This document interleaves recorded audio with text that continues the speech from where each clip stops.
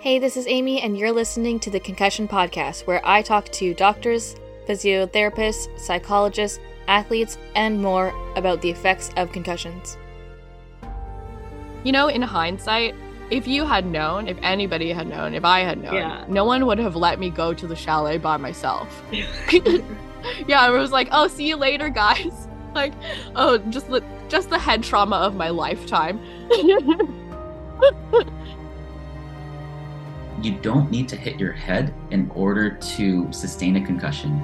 Even if someone bumped you in the body and your head moved around side to side, that shearing and twisting of the brain inside the skull can create changes within the nerve cells and the brain cells and the chemical balance that is in the brain.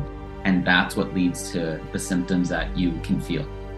So things like menstrual hormones, some dietary factors contribute to migraine, medication overuse, so that could be you take Tylenol too much for your headache and you get a migraine from it. Yeah.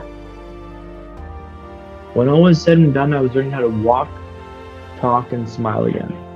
I was in a coma for 4 weeks, but was in and out of consciousness for months after that.